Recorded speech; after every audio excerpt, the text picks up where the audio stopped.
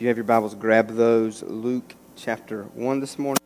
Luke chapter 1 is where we'll be at. Next week we're going to start. We're not really going to start. It's kind of, we'll lead into a little bit a series that will push us into about a 6 to 8 week series beginning the year. And I guess kind of what I'm wrestling around with right now is this thought of don't waste your life. And then it'll kind of, like I said, press us into the first Sunday in January. Really some vision and direction and foundation of who we are as a church and as a people, and what that will mean for us going into the future as New Life, and what that will look like lived out and walked out. And it's going to be a very just in-depth, I think, very intense series on discipleship and what God would call and ask us as the people of God, as His followers, to do. And so kind of just a little heads up over the next couple of weeks what the game plan will be there. And I'm going to, man, I have been like fighting for a moment. It's kind of, I guess, just in my soul, spirit. And I don't know what it is. And I even like when we were about there praying before we came out, like I'm everywhere right now. I'm sorry. I did take my medicine. You can rest assured of that. But no, I think for me, I just get sick and tired of the fake junk in church. I don't know about you, but I just get sick and tired of that. And the games we have to play and things like that. And I don't know about you. I don't want to be that guy. I don't want to be like that. And so I guess what I want to do right now in this moment is ask you to let's just stop before we continue, because I don't know what it is, but just wrestling something this morning. And I don't want to get up here and act all like pretty and, okay, I can't act pretty, I'm not pretty, but act fake and like I've got, and I know often like when we come to church, like that's the big going when you walk in and everything's great and good and glorious and it's just, oh yeah, and then you get back to the car and you freak out, you go back to that state that you were in or whatever. I just don't want to be that guy.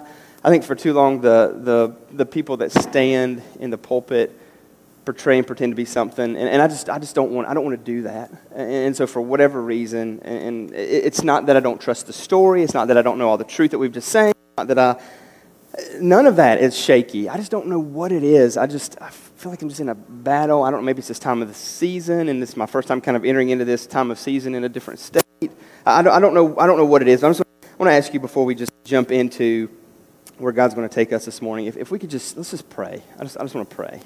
And I want to ask you specifically, just kind of pray for me this morning, that I'd be obedient to whatever it is that God wants to do and say in this place and through me, and that I would just, again, I just always want to be real.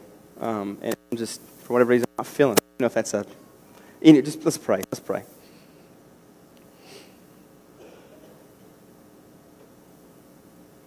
Father, I do just want to just stop before we get started, even open up a word or look at what you want to say this morning. And I just want to acknowledge this morning, I feel like I need you more now than ever. I don't even know what that means. I feel heavy. I feel tired. I feel frustrated. I've got just a number of emotions running through my heart right now.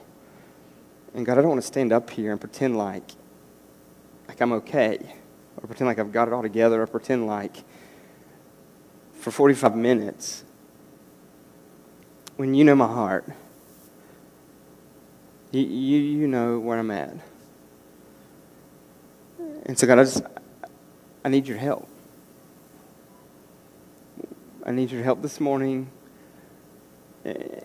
I guess in a fresh new way. I don't even know what that means.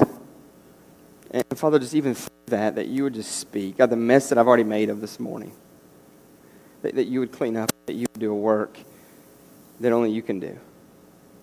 So Father, as your truth is proclaimed, I believe it wholeheartedly, and I know. And so God, I just pray that comes through. I pray that we hear from heaven this morning and that you do a work in this place. Father, I love you. Jesus, I thank you for this opportunity to open up your word as we look toward Christmas and celebrate what this means. Father, be present. And we pray. Amen. Amen. Again, I don't know. I don't know what it is. Well, again, I don't not believe, or I don't not trust, or I don't believe. I don't know, just sometimes I have those, like you just wake up and just, I don't know what the deal is. It's kind of one of those. Let's see what God will do in the midst of that, because He is sovereign and good and in control even. And so I want to start this morning by telling you a story. I just want to tell you a story. And there's kids in here, and I want to, we'll break it down in a minute. So I can remember grew up in West Virginia, and it was a snow day. It was a snow day. We didn't have school. We were out, and it was like one of those old-fashioned, like, good snow days, you know what I'm saying? Like we got a lot of snow, but I played basketball, and we still had practice, because Coach was not going to let that get away. You know what I mean? Like, we're doing it, even if there's no school. And we're West Virginia folk, you know what I'm saying? So we put chains on the tires, and we go. We do what we got to do. And so we have practice, and I lived in a community in a place where there were some of my best friends lived next to me. We're like I said, country out there. And so, and I don't know what my parents were thinking at this time, but they let my best friend pick us up. He picked me up and took me to practice. And he was in a two-wheel little like hatchback car. And so we go to practice, we come out, and as we come out, he's like, oh, I got to get gas. So we're coming back home. I said, the roads are spotty, and so we get off, get gas. After we get gas, Chip, who was sitting in the front seat, I'm in the back seat. I'm a sophomore at the time, so I'm the young guy. I'm in the back seat, and then my other buddy, Aaron's driving. And so I don't know what invoked Chip to do this, but Chip decided to make some snowballs, to which he would bring in the car with us as we left. See where we're going? Kids, this is not a good, this is not a good thing. I don't think I've ever told my parents this. But anyway, so we're gassed up, we got plenty of gas to get home. Now we're good, because we live 15 minutes away from the school, 20 minutes away from the school, so we're going. Chip decides to roll down his window. Yeah, wow, you know where we're headed, don't you? And like I'm thinking, like, okay, signs, that'd be cool to hit signs. Chip decides to throw it at the oncoming traffic, to which he misses, thank God. And I'm like, dude. And my one's like, oh, you almost. And I'm like, no. And we're like, I don't know what I said. But he hits the next one. To which we're like I turn around, all I see is taillights. To which I hear, oh no, we got to go. Two-wheel drive, hatchback, snowy. My buddy, he guns it, and we're off now. To which I see that car turn around. They're in hot pursuit. And like there's not like little interstates you can get on. This is just back road, dirt road, 2-lane if we're lucky, because it's snow-type roads. And so like he is like cutting down roads and in and out and like behind. And okay, I think we shook him only to have us coming back up road. And here that guy or girl, I don't know who it was. Here they come again. To which we were freaking out, like we can't take the main roads home. To which now we're on a back road, muddy back road. And by the grace of God, we make it home. We make it home. Not being arrested, nobody dying, our parents never finding out until today. Sorry, Dad. But it was nuts. And so I wanted to tell you a story, because I just think of stories. You know what I'm saying? Like I think there's so much that we can glean from a story. One, we can figure out if it's true or not, and like that's a true story. I'm not making it up. We really did that. That really happened. And I just think of my childhood, and my prayer right now. I don't know if you're a parent. My prayer right now is like, dear God, please help them not to get into too much trouble, and the trouble that I need to know about, make me well aware of it. That's kind of my prayer right now. And so I just think about this, and I just look at this, and when you hear a story, there's a lot of different things that you can glean from a story, right? Like kids, how convenient you're in here today, because that is a story that you can learn from, and you don't have to go down the road. You should never throw objects from a car while you're en route to something, especially never throw it at an oncoming vehicle. You should never throw stuff out of the car, ever. So that's something you can learn from, because there could have been so many things that could have happened, horrifically happened. I mean, we can just learn so much from stories. They teach us stuff. They teach us what to do, what not to do, give us ideas. Just all kinds of stuff we can laugh at, we can cringe with people. It just connects us, and there's so much stuff that we can get from stories. And so what I'm going to do this morning is I'm going to have us look here in a few minutes at another story. As crazy and as goofy as my story was, and maybe hard to believe, knowing how much of an angel I am, I guess that's just kind of like the innocent bystander in the back, but I went to jail if we went to jail, you know. But the story we're going to look at this morning is kind of like one of those crazy, out there type stories. Have you ever thought about it? Have you ever thought about the story that we celebrate this morning, that we gather here to hear again and celebrate and reminisce over? Just this crazy story of virgin birth? Yeah, that doesn't happen. Virgin birth? How? Virgin birth? Oh, and by the way that she got pregnant was because God made her pregnant? And not just like with any baby, but with God himself? So she has Jesus, God in the flesh. And then he's going to be a baby and he's going to grow. And as he grows, he's going to live a perfect life. A perfect life, you're telling me? No sin. Jesus never thought one time in his head anything contrary to God's standard, anything contrary to God's heart. Not once ever. Only to go to a cross and die for us, and to take our sin and our shame upon himself and die on that cross. Why? So that we may live forever. Is that not just a crazy out there type story? But that's what we gather to celebrate. And I want to press us this morning in this, is that it's a story I believe that we can trust wholeheartedly with everything in us. I believe that we can put everything that we've got in the reality and the truth of that story. And I want to try to show us this morning, and then what I want to do is I want to land with some implications from that story. So let's get ready and jump in. Luke 1, we'll get there here in just a second. But this is what we know as a traditional Christmas story. Right? Luke is an ancient document. It was written in the 1st century, so over 2,000 years ago is when this was penned. This document was copied, and it was read, and it was passed around until it was collected with other ancient documents, and now we have it as one of the Gospels in the New Testament. The thing about Luke that you need to know is that he's the author, but he's not Jewish. So Luke is not a Jew. See, Jews, they were looking for Messiah. They were hoping for rescue and redemption. They needed and they were waiting for the promised one. So him being non-Jewish is a big deal. It's a big deal. He wasn't looking for Jesus. He wasn't looking for a Messiah. And so it's very interesting that a non-Jewish man would be the one to pen this letter, to write this story. He wasn't looking for. And so wouldn't that lend us or tend to lead us in a direction that it would be a very non-biased story? It wouldn't be one that's leaning one way or the other. There wouldn't be a lot of assumptions made. You would see right from the start a non-biased opinion. And so Luke, the one that's responsible because of the inspiration of the Holy Spirit, he writes this letter. And he has this friend who's named Theophilus, who Theophilus was known to be a believer. He believed in a general sense, but maybe we weren't just so sure about all the specifics that come with that. And so Theophilus lived there in that 1st century. He lived during a time when people knew of Jesus that were still around. They were still there. They had seen and experienced. And so this is what Luke 1:1 says. It says this. It says, "Inasmuch as many have undertaken to compile a narrative of things." So Luke is just telling us that the stuff that's going to happen, that he's going to pen, is going to be all around the life of Jesus. He's going to go throughout the Gospel of Luke, and he's just going to tell story after story after story about Jesus. He's just going to record the things that Jesus did, the miracles that had taken place. He's going to talk about the disciples and the calling of the disciples. He's going to talk about that glorious story of the woman at the well.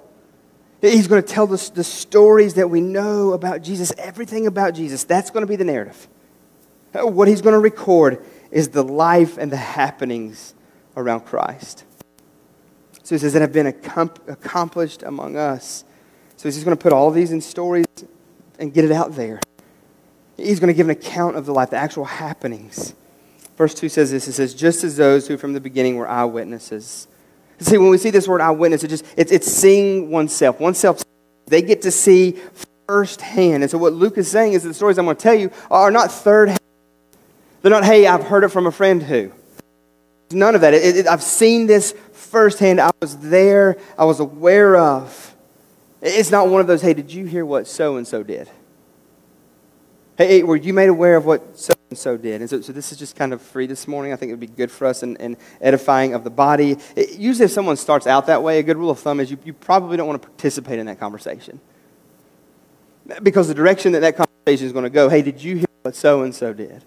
The direction that conversation is going to go usually goes in a direction that's not going to be God-honoring, not going to be edifying to the so-and-so in the story. But that's not what this story is. It is one that was penned some 200 years later because they heard about so-and-so. This is one that was penned during a time from someone that was there and witnessed. See, Luke knew Peter. Luke was well aware of who Peter was.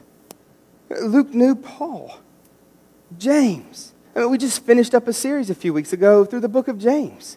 And one of the compelling facts and truths about the book of James that just press me on all the more about the reality of is Jesus or is Jesus not is what do you got to do to get your half-brother to bow down and worship you? And not just bow down and worship you, but your half-brother. Life is taken because of his faith in his brother. I mean, I don't know if you have a sibling, but I have a sibling. And for me to bow down and worship my sibling, what would it take for that to happen? Die and come back to life? And I'm not talking about like a little 2-minute thing and like some compressions and they shock you. No, I'm 3 days dead in the grave. And then I may bow down. But that's exactly what James does. Luke had probably met Mary. And so this is the result of time spent in conversations with eyewitnesses, people who were there, himself there. He goes on to say, just as those who from the beginning were eyewitnesses and ministers. Ministers is a servant, is a helper. So don't think of a position in a church. That's not what he's talking about. It's the plural form there, meaning that there was a lot of these eyewitness and servant helpers that were around. If you don't believe me, don't just take it from me, but go ask them. Go check with them. Go see them and hear the stories from them. That's what he's saying. There's a lot. It's not just a one-time thing that I get together over here and try to make up these cool stories, these cool facts, and go with it. No, there's tons of people, eyewitnesses, ministers, who are well aware of the story. So just as those who from the beginning were eyewitnesses and ministers of the word have delivered them to us. So these people saw, they witnessed, they served, they helped, they took the stories of Jesus to the world. This is one of those, hey, have you heard what so-and-so did? Type of it's rooted in truth and reality because they were there and they saw it themselves. And it was going to be a story that would change the very course of the world. Change the very course of this world. And so as I read and as I looked at the simplicity even of this little verse here, and does this not need to be us today? Does this not need to be us? Do we not need to take the story of hope that we know to be true to the world that is hopeless? Do we not need to take what we've experienced and what we've seen in our life to this world and tell of the story of Jesus, who he is, what he's accomplished, what he's done in us, in our heart, in our life? We need to witness and we need to evangelize. I mean, we'll tell the world about everything else, won't we? Tell them about sports. We'll post about our kids, politics, happenings. But what would this world look like if we would rise up and we would tell the story that we know to be true? And if that would be the primary story that we tell over and over and over on repeat? Hey, we want to think of ourselves as deep and spiritual, and we want to talk about deep theological, doctrinal type stuff and get in debate, those type of things, but we don't love the lost enough to tell them the greatest story that's ever been told. The greatest story that we know. I mean, if we would just start there, sharing who Jesus is, sharing this story, and if we'd share this story more than just the couple weeks before Christmas. I mean, it's a phenomenal story. It's a story that trumps my car story. It's a story that trumps any story in this room this morning. It's a story that actually means something. It actually carries some weight and it can change lives. We need to tell people the story about Jesus. We need to tell them from the scriptures and we need to tell them from our experiences. And what Christ has done, what he has accomplished And so he goes on in verse 3, he says this, he says, "It seemed good to me also, having followed all things closely for some time past, to write an orderly account for you, most excellent Theophilus." And so whenever he says Theophilus, that name means friend of God. And so this was probably the name of a real person. Not so much symbolic, but a real person. He's writing to a real person here that he knows and he's aware of.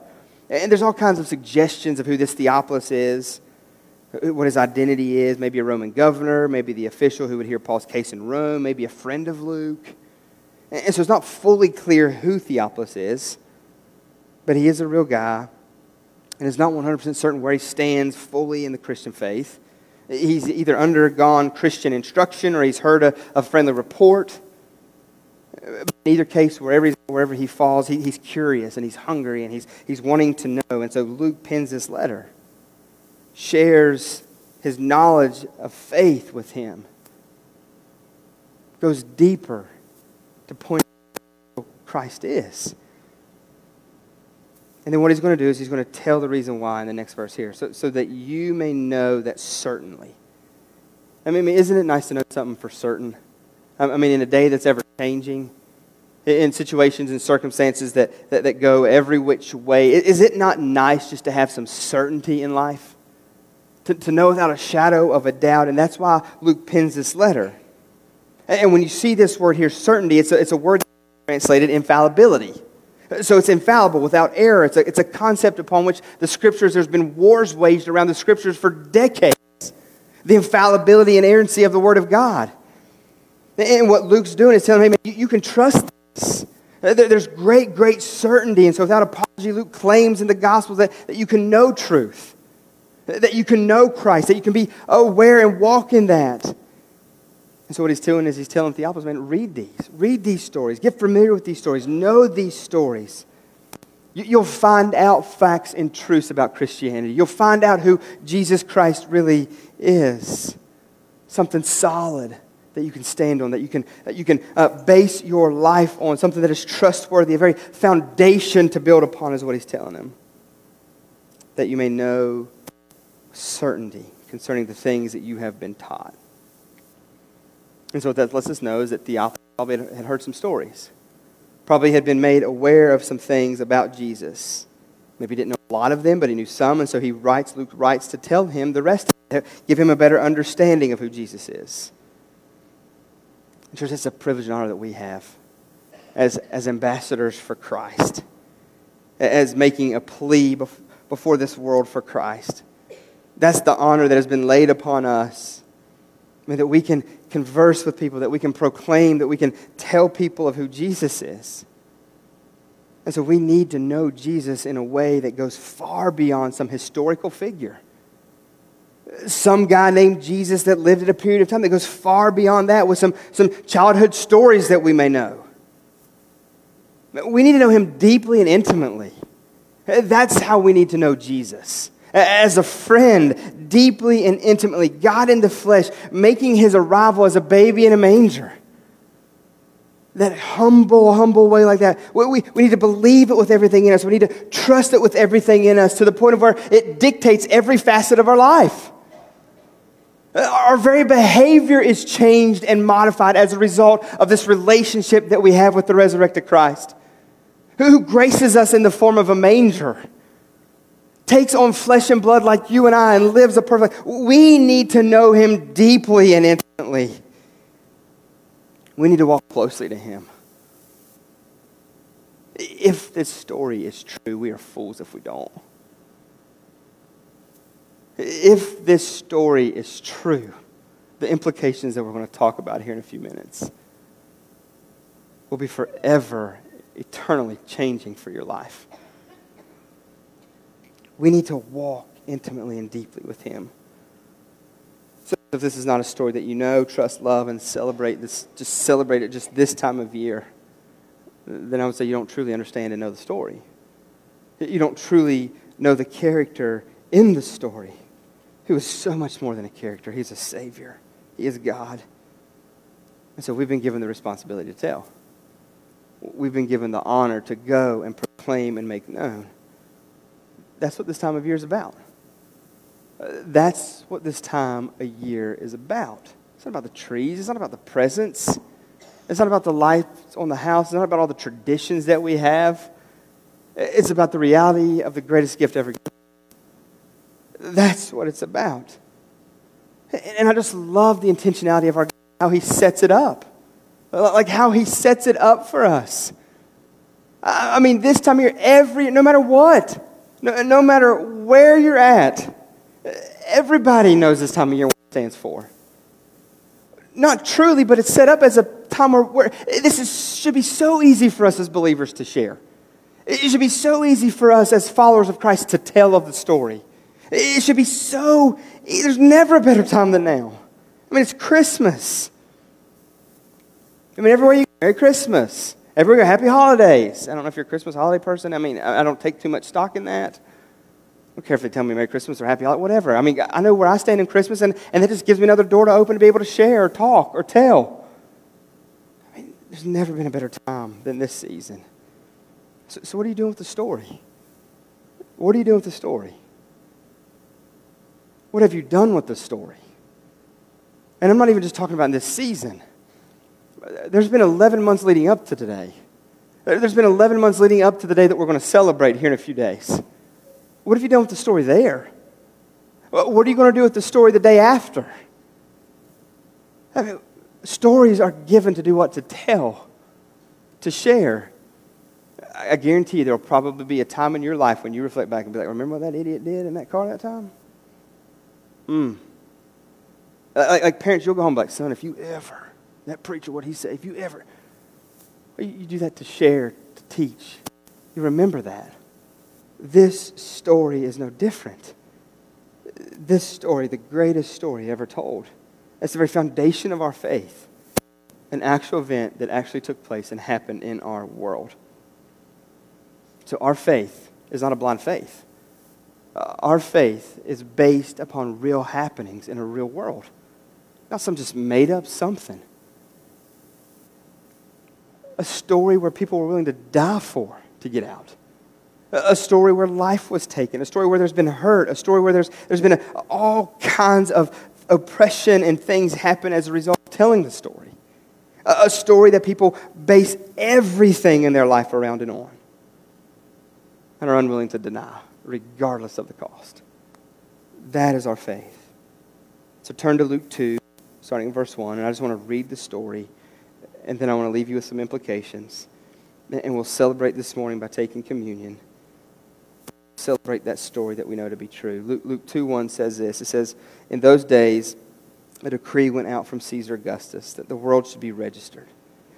This was the first registration when Quirinius was governor of Syria.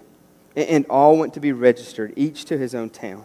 And Joseph also went up from Galilee, from the town of Nazareth to Judea, to the city of David, which is called Bethlehem, because he was of the house and lineage of David. So to be registered with Mary, his betrothed, he was with child. And while they were there, the time came for her to give birth. And she gave birth to her firstborn son, and wrapped him in swaddling clothes, and laid him in a manger, because there was no place for them in the inn. And in the same region there were shepherds out in the field keeping watch over the flock by night. And the angel of the Lord appeared to them. And the glory of the Lord shone around them, and they were filled with great fear. The angel said to them, fear not, for behold, I bring you good news of great joy that will be for all the people. For unto you is born this day in the city of David a Savior, who is Christ the Lord. And this will be a sign for you, and you will find a baby wrapped in swaddling clothes and lying in a manger. And suddenly there was with the angel a multitude of heavenly hosts praising God and saying, glory to God in the highest, and on earth peace among those with whom he is pleased. When the angels went away from them into heaven, the shepherds said to one another, let us go to Bethlehem and see this thing that has happened, which the Lord has made known to us.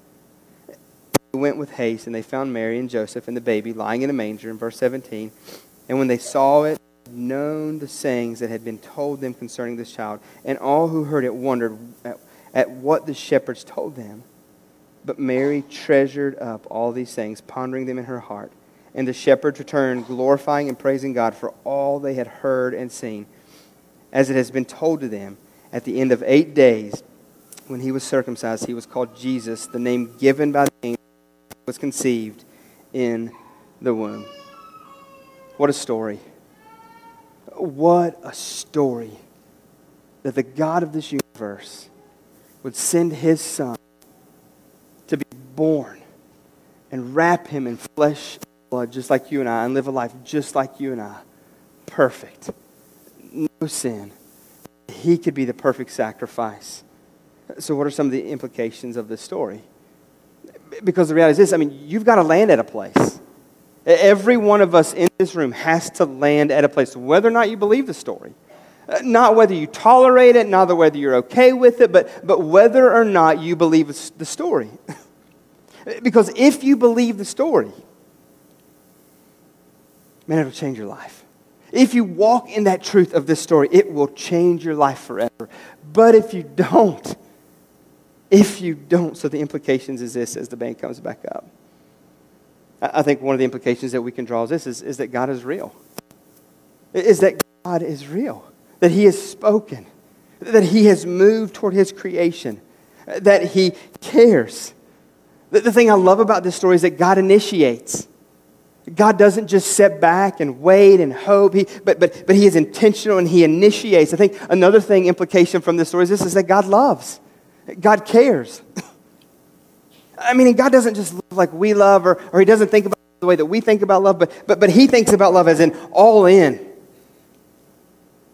And he loves so much that he's going to give his Son for what as a sacrifice. I think another implication is that God cares. That God is aware. I think an implication of this story is that God offers, and what he offers is he offers hope. He offers hope. In a day and a time that seemed hopeless, he offers hope in a manger.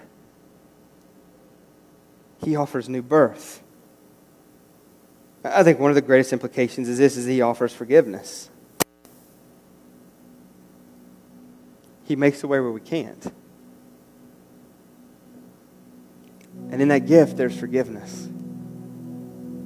There's mercy and there's grace that is poured out. And we get to tell people about that. We get to share that story. And I think what breaks my heart is how often we don't. Because the really big implication that comes from this story is eternity is at stake. Eternity is at stake. And what this story tells me is that we all fall in that category of needing rescue. Every single one of us.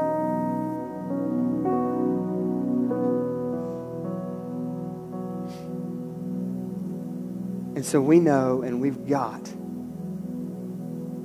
the help offered to the world. And we can share and we can tell. And we don't. So I don't know where you're at this morning. All I know is this, is that you have got today to tell the story. And the great news is you don't have to be good at telling the story. You don't have to be like some master storyteller. It could be the simplistic story of, hey man, God loved us so much that he sent his Son to die for sinful, wicked man like me. I don't know if you've ever heard that story, but I just want to share it with you and tell you for a moment.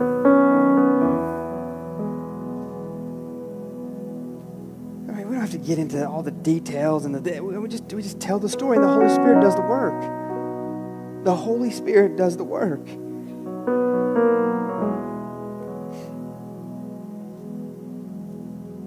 All I know is on that day, when we were coming back from basketball practice, and we made it home, and we pull into the driveway because my house was first, we all look at each other, and we say, we don't tell this story.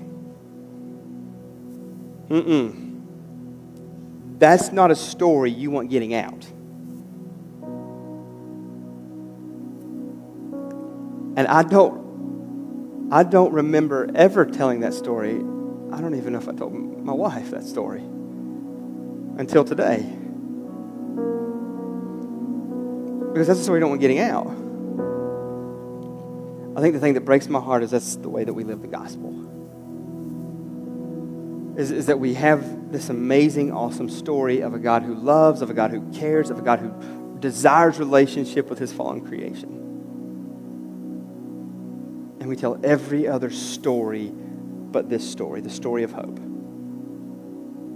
So I don't know what God stirred in your heart. I don't know if he maybe has awakened you for the first time of the reality of this story and the implications of what that means, that there's rescue offered, that there's hope offered, that there's salvation offered, that there's forgiveness offered through the baby who would grow to be a man who would live a perfect life and die as a sacrifice.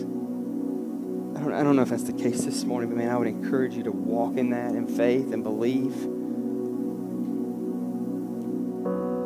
Or maybe today's what he's done is he's convicted you that you haven't told it enough, that you haven't shared it enough, that there's people in your neighborhood that don't know the true story, that they think it's about that reindeer on the roof, or the big old guy in the red suit out in the blow-up thing that does the weird waving stuff. I mean, we've got the responsibility to share and tell. And I don't know what he stirred in your heart, but I would encourage you to submit, follow, and believe. And so I think one of the cool ways that we as the church can celebrate our belief in this story and the truth in this story is by partaking in communion, by joining at the table of the Lord. Because it's at that table that reminds us of this story. That's what this story is about. The story is about that table and what he did for us at that table. Because that bread that we break, he says that's his flesh broken for us. The drink that we drink is the reminder of the blood that was shed for him, and that's the blood for the remission of sin, and that's what we drink in this morning. So as we partake of the elements of communion, it's us saying, yeah, I believe that story.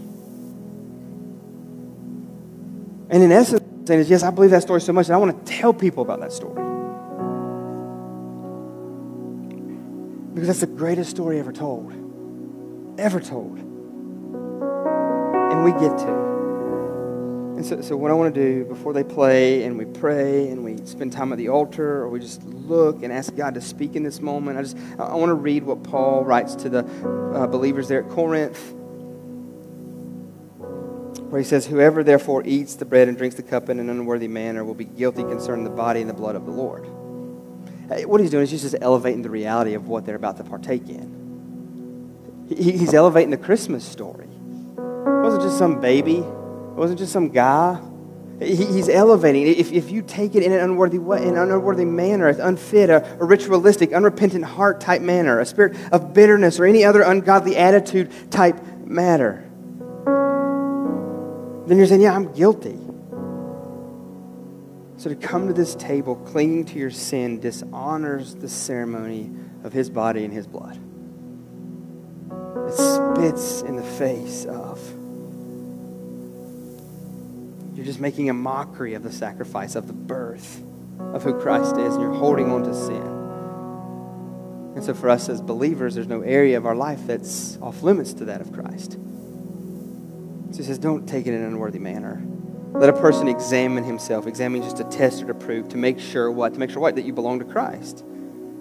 That you're not living in open rebellion. Then, and so then, eat the bread and drink the cup. For anyone who eats and drinks without discerning the body eats and drinks judgment on himself. The word here is that of condemnation. You're saying by taking the elements of the table, of the cross there, that you are guilty and you deserve the strictest of punishments. And then he's going to give some of those results. He says this, if you do it in an unworthy manner, that's why many of you are weak and ill, and some of you have even died. But if we judge ourselves truly, we would not be judged. But when we are judged by the Lord, we are disciplined so that we may not be condemned along with the world. And so he just warns them, man, don't overlook what you're about to partake in. Don't just do it because that's what you do this morning. And do it in light of what to be true. And the reality is there's not one of us in this room that can come in a worthy manner. It's only through the sacrifice of what Christ has done on the cross for us. Man, we need to search our heart and we need to ask, God, is there sin? Is there rebellion? And so that's what we want to do. A time of just prayer and a time of response. And then what we'll do is we'll come back and we'll partake in the elements of communion. And so they're going to be up here in the manger, just as a reminder of the greatest story ever told, that this is the body of our Lord and Savior. So if you want to partake this morning as in this time, you can come up, you can pray, or you can just come up and get it and go back to your seat, and you can pray there, you can just reflect, or you can just sing and worship. However you need to respond in this moment, I want you to move as the Lord leads. But communion, the elements will be here, and you be obedient. Father, we love you. Jesus, we need you. I just thank you again for this morning. I just thank you for your mercy and grace, your help. God, I just ask that you make your presence known in this moment. Greatest story ever told. That's where our hope can be found. And Father, if there be one here that don't know you as Lord and Savior, God, that today would be the day of salvation, that you would open up their heart to the reality of their need for you. Jesus, thank you so much for what you've done for us. Coming in the form of a humble babe. And we pray. Amen.